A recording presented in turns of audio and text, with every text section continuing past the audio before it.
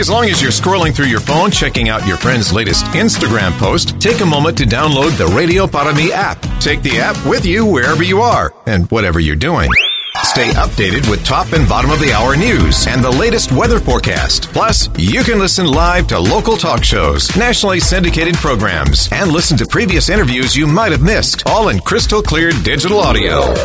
It's called the Radio Para Mi app. Find it in your Google Play or Apple App Store from your friends at News Talk 710 KURV.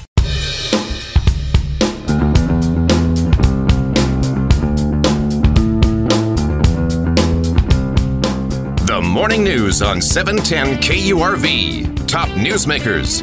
Here's Sergio Sanchez. Brownsville Public Utility was in the news earlier this week. Their trigger point seems to be 25%. The U.S. ownership at the watershed. We go below that, they start putting in some restrictions on water use by customers. I wonder if that's the case for other public utilities. But let's talk to somebody who's keeping an eye on those watershed numbers. Sonny Hinojosa is the GM over the Hidalgo County Irrigation District Number 2. At last check, Sonny, where were we at the watershed? The U.S. ownership, as of the last official report we received from the International Boundary and Water Commission, U.S., and this is July 2nd, we were at 25.37%. Of course, these reports are 2 weeks behind. So we did not receive a report on Friday. Evidently, there's a disagreement between the IBWC and SELA on reconciling some numbers. But we have got to be well below that 25% ownership. I would expect, because we're losing about 1% a week, 1 to 1.5%. Oh, man. So we're probably between 22 and 23% ownership right now. Oh, my goodness. That's scary. Why are we losing so much in middle summer? Is that evaporation? What's going on?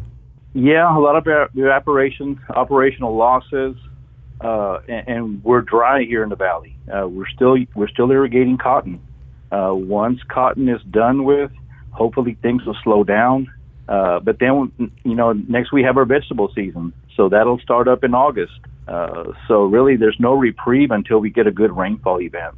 So if we're 2 weeks behind and we are losing a digit every single week, más o menos, we're probably, 23%? That's your best guess? I would suspect anywhere between 22 and 23% ownership.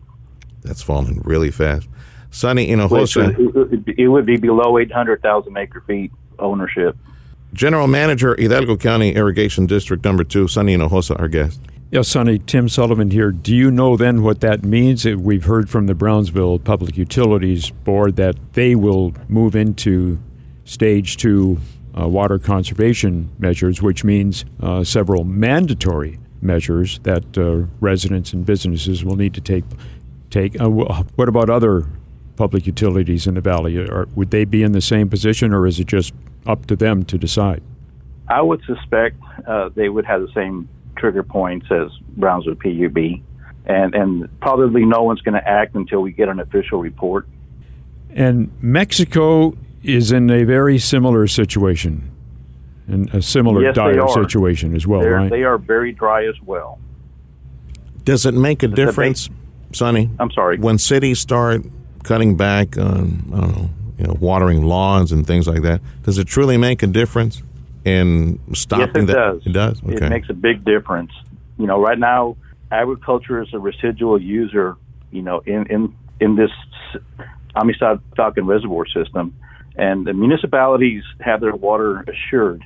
Their reserve is filled every month. So the less water that municipalities use, the less water is needed from inflows to recoup that loss. So yes, it's definitely a huge help if the municipalities enter into a steeper conservation mode. We're nervously watching the numbers then. Look, if we're losing a digit on the percentage on a weekly basis, and we're 2 weeks behind, and we might be at 22 or 23% U.S. ownership, and the forecast says we're going to be bone dry for at least the next 2 to 4 weeks. We're going to be into the teens as far as U.S. ownership. I mean, by that time, maybe by mid-August, unless we get some tropical system, and we're praying for some rain, maybe not over the valley, but just, over the watershed, there's going to be all sorts of bells and whistles and alarms sounding here pretty soon from the city. Yes, that's true. The sad part is that, looking at the 90-day seasonal outlook, even though we have an equal chance of precipitation here in the lower Rio Grande Valley, the basin remains drier than normal until next year, until January or February of next year. So, yeah, things should not look good at all. Sonny, when the cities cut back on watering lawns and put restrictions, by how much does that slow the decrease? What is it? The majority of the use is irrigation, and the big users are the irrigation districts, of course. And many of us have been on restriction, or what we call allocation, for over a year now. So as the supply diminishes, there's less water available for use. So once the cotton is through, we still have our perennial crops of sugarcane and citrus. That's going to continue, but it won't be as much as we're using now. I mean, right now we're still using, or we're losing, 34,000 acre feet every week, and that should slow down. Normally, we missed our June rains. Normally, we have a significant rain event in June, and we didn't get it this year. So, we still had to finish out, corn. Now corn is through. We still have just cotton left. And then, of course, like I said, sugarcane and citrus will continue. And then we're already getting ready for our fall crops, for our vegetables. So there's no reprieve from usage until we get a rain event. Okay. Just that's a good point. We did miss the June rains, and I recall in past Junes they've been very torrential, flooding rains, 18, 19, and I think last year was it either 20 or 21 or both. I mean, they caused a lot of damage and a lot of flooding, but apparently that's what's needed for agriculture. Yes, that's correct. We'll see what happens, Sonny. Dry forecast and the watershed going down pretty fast right now. That's Sonny Hinojosa with one of our irrigation districts here in Hidalgo County.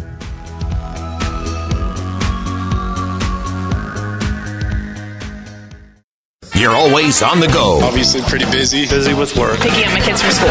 From work to kids to running errands, your entire day is a hands-on, never-ending frenzy of activity.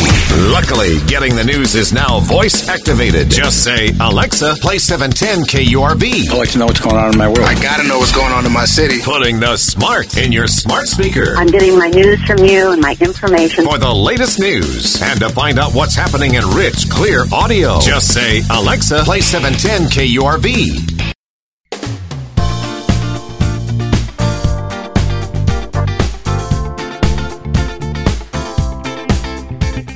You're listening to the best of the Valley's morning news. Here's Sergio. Download the free app for 710 KURV and all our sister stations at Radio United. Crisp, clear audio and access to previous programs from 710 KURV only at Radio Para Mi. Download it. It's free. Leadership across the valley, folks in industry or specifically farming, also at the cities. Folks in leadership watching the water reservoir numbers taking a nosedive right now. We've likely crossed the 25% mark, and actually behind the scenes, lot to talk is that because these numbers lag, we might be at 22%, maybe going faster towards 20% U.S. ownership at the watershed. And Mark Vega is GM over at McAllen Public Utilities, and I bring him into the program because I was speaking with him off air a couple of days back, asking what the trigger might be for McAllen imposing some water restrictions. Mark, we appreciate your time. So from your perspective, where do you think we are as far as U.S. ownership at the watershed? Well, good morning, Sergio. So where we're at right now is still above 25%. I heard I was listening to your radio show yesterday, and I know that you had Sonny on from Irrigation District Number 2, Sonny Hinojosa, and he's right. So the latest reports that we got, matter of fact, we just received another report yesterday morning, and still above 25% ownership.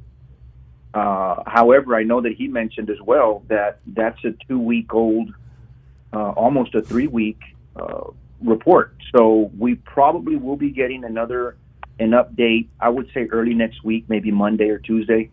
And that might tell a different story. It may. I know that, I was looking at the radar yesterday, and there was some rain out in Monterrey yesterday, some heavy cells, and right over their reservoir, which is fantastic because they need it. They really, really need it up there. They're in a serious, serious situation.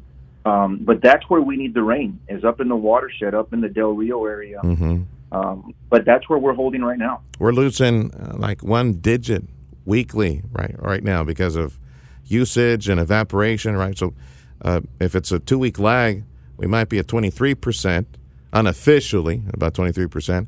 So what is the trigger for McAllen, where y'all at PUB and over City Hall look at the number and say, this is it, that we need to impose some water restrictions, no more, watering the lawn, things like that? Yeah, well, those are serious discussions that we're going to have here at our next board meeting, because everybody has different triggers. I'll give you an example. Harlingen has a trigger at 15% for their stage 2. Another district right down the road, a good friend of mine at East Rio Hondo district, they don't go to stage 2 until there's push water. So everybody has different. What does that mean? What is it? Push water. What does that mean, Mark? Well, push water is simply when those districts don't order enough water, let's say for agricultural purposes. The cities really kind of piggyback on the orders for agricultural water, because that's the vast majority of the water that's used. I say vast majority. Municipal water is about 20% of the water that's used here in the valley. 80% is agricultural.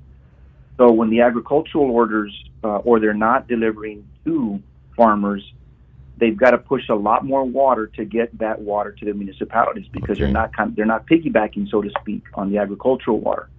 And so that's when they'll go on stage 2. So everybody's got different triggers because they affect different things. I'll just tell you quickly.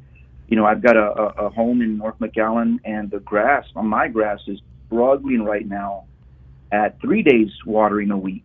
And so, and it's not just about grass. There's several other things at play. Yeah. When you talk about conservation stages, there's golf courses and washing cars, all kinds of things. Selling water. I know that Monterrey is very interested in bringing tanker trucks over here. They have no water, and they're in big trouble. They're actually, we have family in Monterrey. My wife's family. They came to visit us last week, and they put a truck out there and discharge water so people can shower out there in the street. Oof, man, that's crazy. That serious and that critical. Yeah. So we have to be very, very aware of how this affects us. We know where they're at right now. We know where we're at right now. We're 20%. That's a fifth of the reservoir level that we've got, or above a fifth, above 20% at the reservoir levels. 10-4. So we know about water for the time being and into the near future, and that's a good place to be considering the circumstances, because, like I said, across the border, they don't have any. It's even worse. So yeah. It's way worse. Yeah. It's way worse. Our general manager for McAllen Public Utilities is Mark Vega. Yeah, and Mark Tim Sullivan here. So what are the various levels of water restrictions in McAllen for residents and businesses, both voluntary and mandatory? What are the different stages? Well, they're stage 1 through 5. And so those stages dictate several restrictions, right? So we think, the first one is not so punitive. It's you water twice a week, right? If you have an automatic sprinkler system, and then they're stricter from there. Is McAllen in stage 1 right now? So stage 1, that's where everybody's always at. That's just voluntary. Okay. So there's no restrictions on stage 1. And stage 2 is where you divide up the city into zones, and usually there's 1, 2, 3, 4, 5, 6 zones in McAllen. McAllen is long and narrow, and we divide it into 6 zones, and then we say you can water twice a week. You can irrigate your with an automatic irrigation system twice a week, and it has to be between certain hours.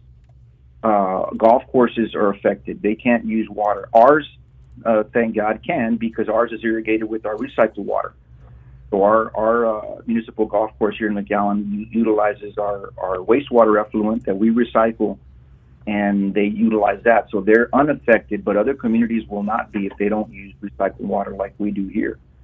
And so there's several types of things like washing your vehicles outside, things like that. Oh, my goodness, all those businesses. And it's stricter from there. Stage 3 reduces water usage even more. Yeah. And so every stage is intended to reduce water consumption by a certain percent, and that's the goal. I said all those businesses. Over the past 2-3 years, I've seen all sorts of car wash businesses pop up everywhere. They're all over the place. They're now, everywhere, right? Everywhere. Yeah. But I bet those folks are watching the numbers real nervous right now. At what point would the car wash people be affected? Stage 3 or what? What are they looking at? Well, I believe that's stage 3, Sergio. So that wouldn't be, let's say that if we chose 20% in stage 2, then likely 15% would be stage 3, and that's where you start seeing some more restrictions. Stage 4 can possibly be, you can't water your vegetation at all. People love especially the elderly, the folks on fixed income, they've got their little plants outside and they want to water their plants. That would be that's where we get to stage 4, and stage 5 is, that's it. We need some rain. We need some rain like bad, like now. Dropping a digit every week, that would mean we're only maybe 2 weeks from 20, 7 weeks from 15. So unless we get some rain, pretty bad news. Go ahead. A lot of, just like you said, we need rain. Actually, we need rain up in the watershed. It doesn't impact us at all. We can't store water down here. So we need rain either north, the Big Bend area that flows into Lake Amistad, or between Amistad and Falcon. That's where we need the rain when when you're talking about like Eagle Pass, those areas there. And most of the watershed's in Mexico. It's not even in the U.S. Most of our watershed is in Mexico, and that's what flows into the reservoirs. So we need rain up there. Yeah, a lot of folks would love to see rain down here and water their, get their grass green. We got to fill the tank first. Really, we need rain where that it can be stored. When's the next meeting for PUB, Mark? When you guys meet next? We're meeting next Tuesday. Very well. Mark, thank you for the update. Appreciate your insight. General Manager for McAllen Public Utilities, Mark Vega.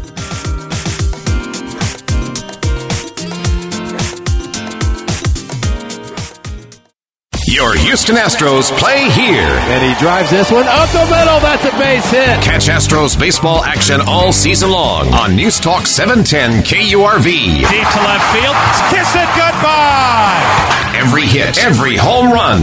First pitch, and he drives it left field. Good one. It's out of here. Astros baseball is powered by F&T Valley Motorsports, Riverside Development Services, Taco Ole, MissionIncredible.com, and News Talk 710 KURV.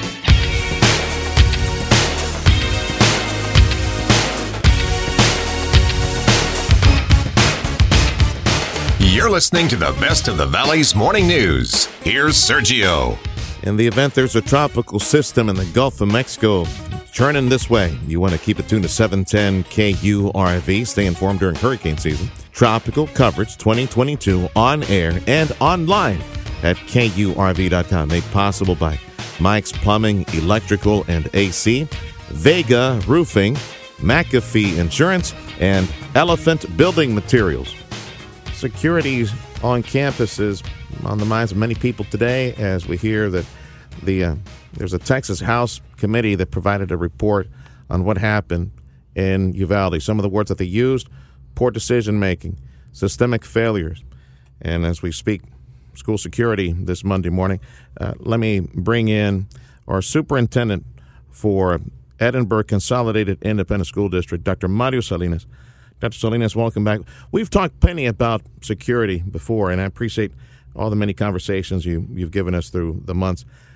Give a quick recap, Dr. Salinas, as far as some of the improvements that you all have made in Edinburg over the past year or so. Okay, Sergio, we the school district, one of the more significant acts that we've done is back in 2012 with Sandy Hook, the district, the board decided to place police officers on every elementary campus. We had them at the high school and at the middle school, but since Sandy Hook, the district has placed police officers on every campus. So that's significant. I think we're probably one of the first districts in the state of Texas to have police officers on all campuses. Mm-hmm. So the district opted to do that, and then since about 2015, we have invested the district upwards of $10 million in hardening our schools in phases. We have 43 schools, so we started hardening our elementary schools first. It took us 2 years to do all the elementary schools. By hardening, I mean by securing the facility. Visitors want to go into the school. You have to be buzzed in through the office, through a vestibule, and then from there, the office staff run your ID through a computer system to make sure that you're okay to come into the building. At which point they let you into the building. So we did that. It took us about 2 years to do our elementaries. We have 31 elementary schools, and it was quite a bit of work. And then we moved on to the middle schools and into the high schools. Then in the last 3 years, we've been fencing our facilities. We just finished our last of our schools last year with motorized gates and fences to harden our schools. That the board's been very adamant that safety is a priority, and we walk the walk. We spend millions of dollars, mm-hmm. in ensuring, and we can't. It's not 100% right, but we have police, we have hardened schools, we have gate systems, and as best as we can keep our schools safe, we've invested the money. You got one police officer for every campus. How big is your police force? And if somebody gets sick, Dr. Salinas, who provides backup? Do we get a city cop to go walk the halls, or how does that work? No, our police number 90 armed officers. Okay. We have K-9 officers. We have officers that work at the central when somebody's out at one of these schools. Let's say elementary, because elementary schools there's one officer per school. We send in a K-9 officer or one of the officers assigned to let's say an intake officer at the police central. So that's how we cover absences. At the middle and high, we have multiple officers to cover, and security staff. Yeah. In addition, we have security staff. Dr. Mario Salinas, Superintendent of Edinburg CISD. Yeah, Dr. Salinas, Tim Sullivan here.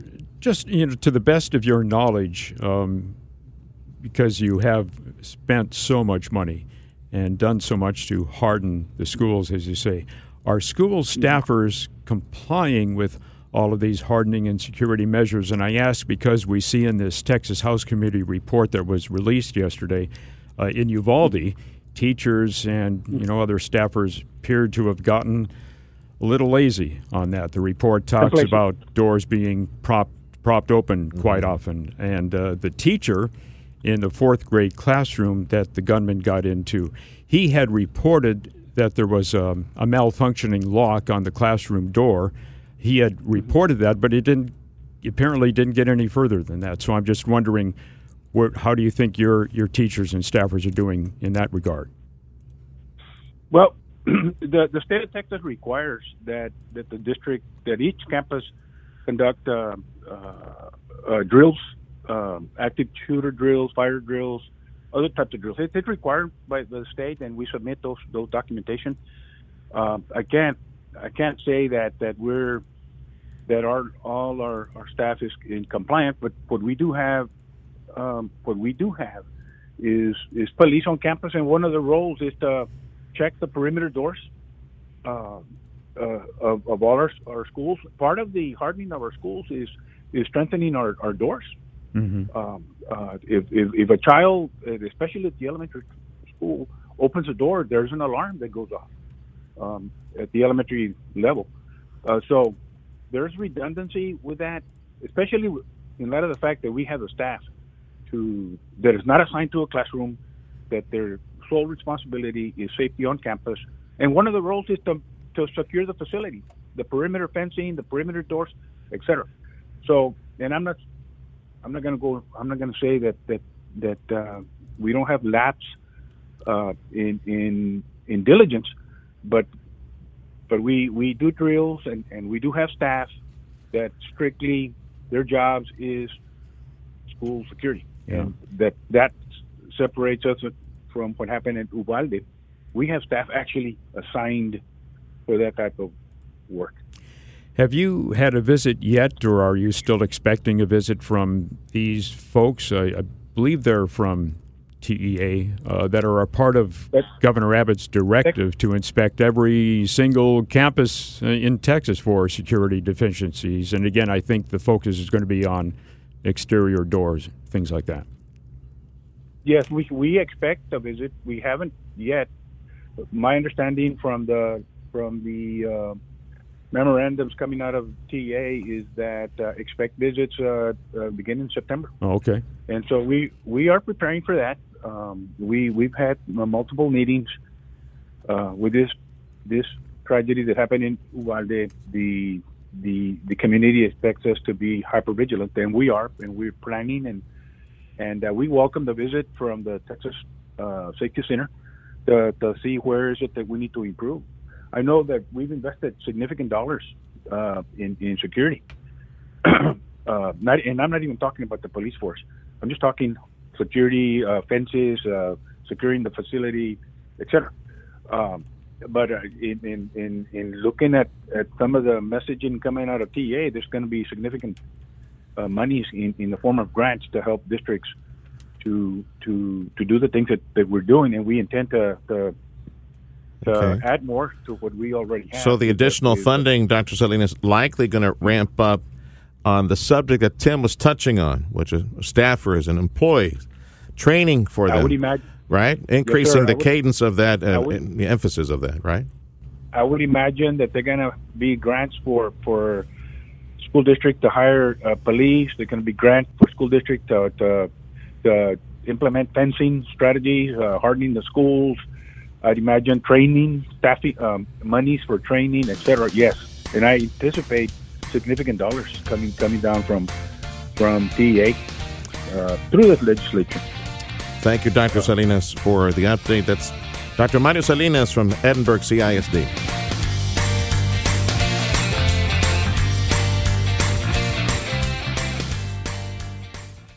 News Talk 710 KURV. When news breaks, we break in. Breaking news. Stay alert and listen to the weather forecast. We need to be aware and alert to what's going on. Breaking news means it's happening now, and we mean now. Breaking news underway right now. Breaking news on News Talk 710 KURV means we're bringing you the news as it happens. We have an active shooter, multiple gunshot victims. In this particular instance, we are in receipt of information. When news breaks, we'll break in. Count on News Talk 710 KURV and KURV.com.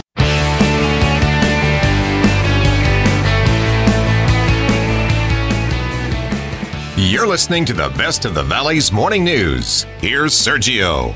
Download the free app for 710 KURV and all our sister stations at Radio United. Crisp, clear audio and access to previous programs from 710 KURV only at Radio Para Mi. Download it. It's free. Some of the health news of the day, those cases of COVID keep increasing, and what is that doing to local medical providers, hospitals? Let's get a weekly update. Or Cameron County Health Authority, Dr. James Castillo joining us. Dr. James, hospitalizations up or down this week? What's the trend? So hospitalizations have been trending up since the first week of the month, probably by about 30-40%. What has not been going up in the hospitals is the percentage of people in the ICU. Excellent. Or the number of beds in the ICU with COVID. So it looks very different in the hospitals this wave versus, the Delta wave or the last Omicron wave. When was that, James? Back in December? When was it that we saw the last big push at the hospitals? Yeah, that was towards the end of December into January. Okay. And back then we had ballpark figure that you recall in the Valley, Cameron and Hidalgo County, if you remember, how many hospital beds were taken up back then, and how many do we have right now? Back then it was a few hundred, but if you looked at what those patients looked like, a lot of them were on, high flow oxygen. The percentage of ICU beds taken up by COVID patients on that last Omicron surge went up to almost like 50%. So like half of the critical care beds were with COVID patients. This time it's probably more about 5% or 4%. That's good. That's a pretty different picture. Dr. James Castillo, Cameron County Health Authority, our guest. Dr. Castillo, Tim Sullivan here. What has changed, if anything, in the hospital treatments for patients that make it so that more patients are not going on ventilators and are coming out of the hospital in better shape? Or is it the difference in the in the virus variants that are allowing people to recover more quickly? It's probably different in the variant and also the immunity. So this time around, I mean, we've been through so many surges. We've had lots of vaccines. We've had boosters. So this time around, it's probably a combination between the different variant plus prior infection plus immunity that's resulting in a different picture in the hospitals. It's not to say that you can't end up on a ventilator or on oxygen or get pneumonia from this. It's just much more uncommon, and the patients who are getting that typically do have quite a few other medical problems that's that COVID comes along and tips them over the edge. Yeah. Versus being an otherwise healthy 30 or 40-year-old getting COVID and ending up on a ventilator. So what's the deal with these new Omicron subvariants? I guess that they're able to skirt immunity and vaccinations. Yeah, that's the evolution of the virus, is survival of the fittest. So if the virus keeps mutating, and eventually it's going to want to figure out a way to keep infecting people. Well, at this point, to do that, it's got to figure out a way to get around the immune system, because so many people have been either with infection in the past or vaccinated, that the mutant that gets selected for is the one that can skirt around that. But thankfully what seems to change is the type of illness it causes. So if you've never seen this before, if you've never been vaccinated before, then you could be at risk as if, we're back in the very beginning of this. But there's very few people left who still are like that. So the virus just keeps, evolving to keep causing infections, and it gets more contagious. But it seems to be that at this point it's causing less severe illness, but it's certainly spreading very, very dramatically. Yeah. So I just recently got my second booster because I'm eligible, but not everyone is yet. Why is that, and when do you think that'll happen? It's really about the utility of it. So the question is, does a second booster for somebody who is, quote, not eligible? In other words, you're under 50, you don't have chronic medical problems. The question is, do you really need it? Is it offering you any extra protection? Because that booster does not seem to be offering a whole lot of protection against becoming infected with this BA.5. Yeah. But for people who are at risk, it's going to give you, if you do become infected, it's going to give you a more mild illness, protect you against hospitalization.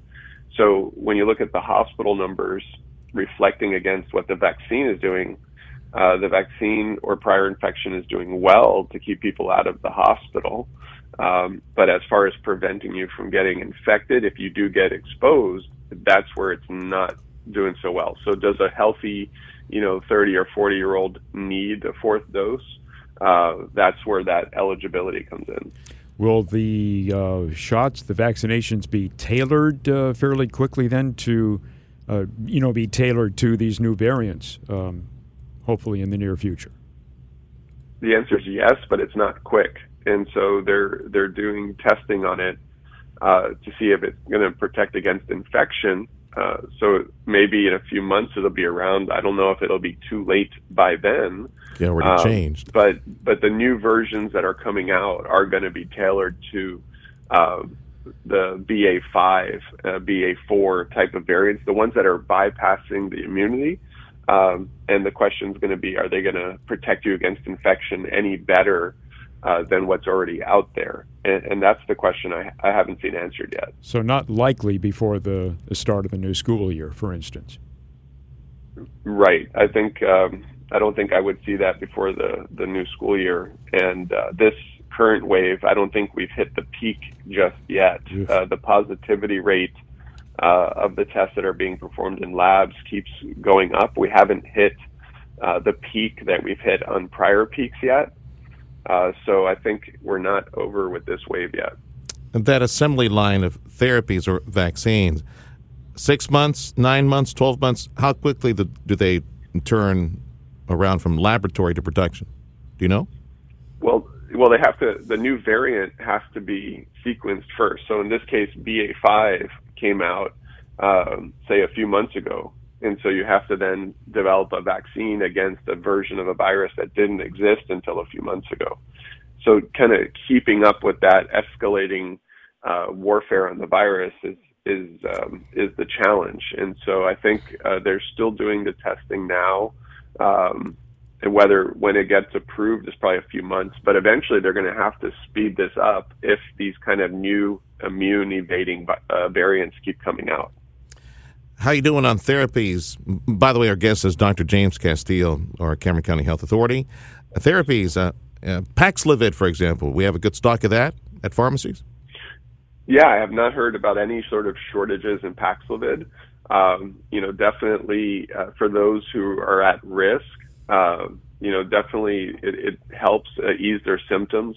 There's a risk of something called Paxlovid rebound, which may be very, very few percentage of people will, get better and then get their symptoms back and maybe even become infectious again. Yeah. 5 days later, the monoclonal antibodies are available also. Those come in and out of stock. They're getting certainly used up at a pretty good rate right now, but last I heard, they're coming in. So the two big therapies out there are the Paxlovid and the monoclonal antibodies. No, I have friends and family, West Texas, Houston area, folks out of town that swear by the Paxlovid. They caught it early. They started swallowing those pills, and, man, almost instantaneously they reported they were on their way back. These are folks that are advanced in age and have health issues. So it seems like Paxlovid is a pretty good, if you can get it. Again, you need to be older than 50 or have a health issue like diabetes or heart issues, things like that, right?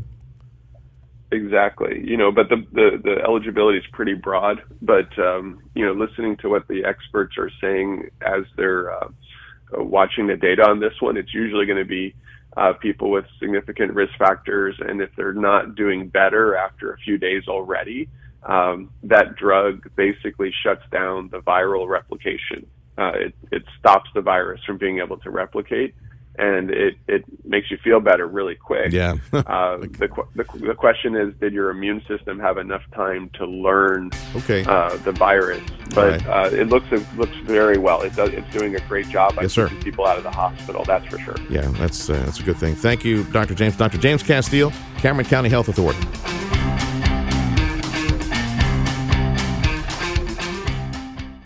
As long as you're scrolling through your phone, checking out your friend's latest Instagram post, take a moment to download the Radio Parami app. Take the app with you wherever you are and whatever you're doing.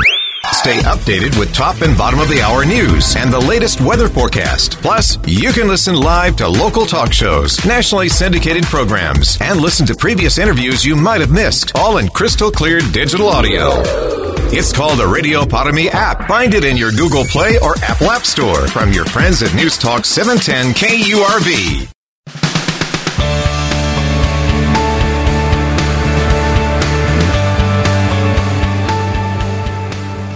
You're listening to the Best of the Valley's Morning News. Here's Sergio. Focus on the RGV economy. This time, let's take a look at the banks and see how much cash we got stacked inside those banks right now. Sebby Haddad is one of our commissioners for the city of McAllen. He's also with Lone Star National Bank. Commissioner, welcome back to the program. I know you took a look at that regional report on bank deposits. So what can you tell me? What's the trend, Commissioner? Yeah, I mean, the bank deposits are still high across all banks. I think that's why you see what you call kind of the borrowing rates have gone up significantly, but you really don't see the banks really trying to pay out too much, right, on deposits. You don't see CD rates climbing at the same pace. You don't see the money market accounts climbing at the same pace. Yeah. And that's really because banks necessarily don't need cash. But, you know, we do expect those rates to rise. They have doubled, but, you know, still probably not generating the type of return most people are looking for. Because there's so much cash out there, all this stimulus spending, and still trickling this way, likely to trickle this way for a long time for all different types of institutions and construction projects. Do you see that rate where you keep, you know, money in the bank? Do you see that going up anytime soon? 24, 36 months? No, definitely. I think even sooner. You know, the banks are trying to hold back and not raise that rate too quickly, you know, because it obviously affects their balance sheet as they have to pay out more. But there's no doubt that despite whether they need the money or not, just the competitive and natural market pressure is going to force them to raise it. So you'll see all the banks start to trickle up. You're going to start to see what we used to see, which is a lot of the teaser advertisements on CD rates and, you know, savings account rates, because now they're definitely going to get in the round where they're more attractive than they've been in the last couple of years.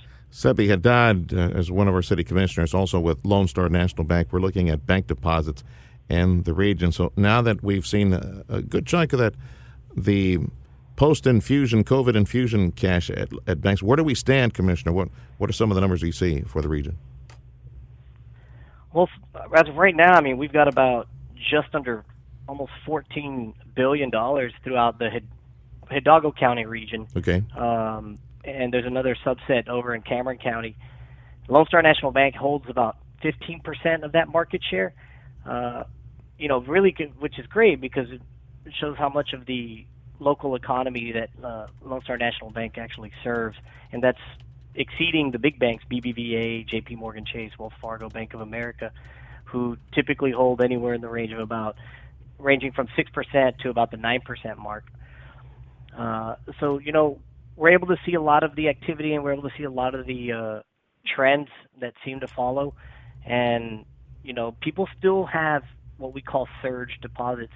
There's still an excess amount of deposits based on sort of all the money that was pumped into the economy and all the economic activity to show that there's not going to be if there is a downturn or a slight recession, it's not going to be any kind of crash. We might just see a slowdown of things.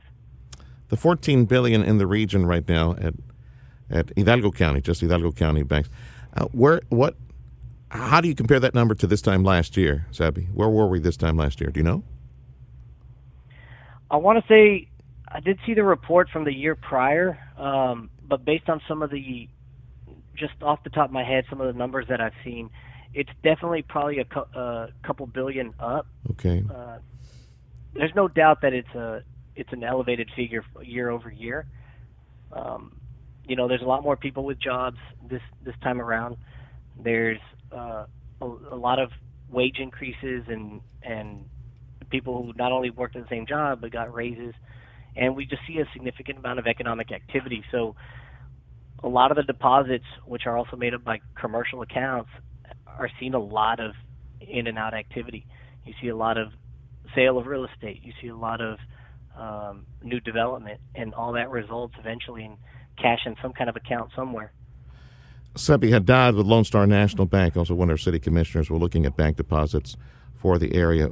Would you describe the majority of the, let's say, the $14 billion in the bank right now at Hidalgo County? Again, this is for all banks. We're looking at the bank deposit reports for Hidalgo County, most recent one. Would you say the majority of that is funding that comes down from feds, from state, from agencies? Is the majority of that still mostly government money that's in the bank? No, I think these are core deposits. So these reports are primarily core deposits, which sometimes leaves out public funds and other amounts. So, you know, you've got a significant amount of cash really within consumer accounts. So business accounts. this reflects activity truly in the private sector then, right? Companies and individuals putting that money in the bank. Yes. Okay, good. So if you were to stack on top of that the government money, do you double the figure then? Oof. Triple it? Yeah. I mean, public funds make up a tremendous amount of bank deposits locally. So I don't think it would quite double. It can't make up the masses to that extent, but probably definitely jumps up by about 30%. You know, one number I would love to see sometime in the future, if it happens, when and if it happens, and got a lot of folks really excited in Cameron County, Sebby, that it's likely going to happen soon, maybe some LNG node investment and the infusion of likely hundreds of millions, maybe billions of dollars to build that node at the port in Brownsville. Man, we're going to see we likely would see a big infusion of private sector cash in Cameron County when and if that happens, likely in the near future when they announce the final investment decision. That would probably tilt the private versus government number, especially in Cameron County soon. Definitely likely could. Yeah. Cameron County, as far as their report, they're reporting about $6.2 billion in cash for that region. And all numbers are a little less than half of Hidalgo. Okay, and all those numbers are, again, a little bit north of this time last year as far as the bank deposit. Oh, definitely north, yeah. For the region. All right. Commissioner, appreciate the time, and we'll call you again for other economic news. It's Sebby Haddad, one of our commissioners from McAllen. He's with Lone Star National Bank. This is the only radio station in the Rio Grande Valley for the news and information you need to know. We are News Talk 710 KURV. Discover our Facebook page, 710 KURV, also Twitter. I'm Sergio Sanchez, and my email is sergio@kurv.com. Thank you for listening to News Talk 710 KURV.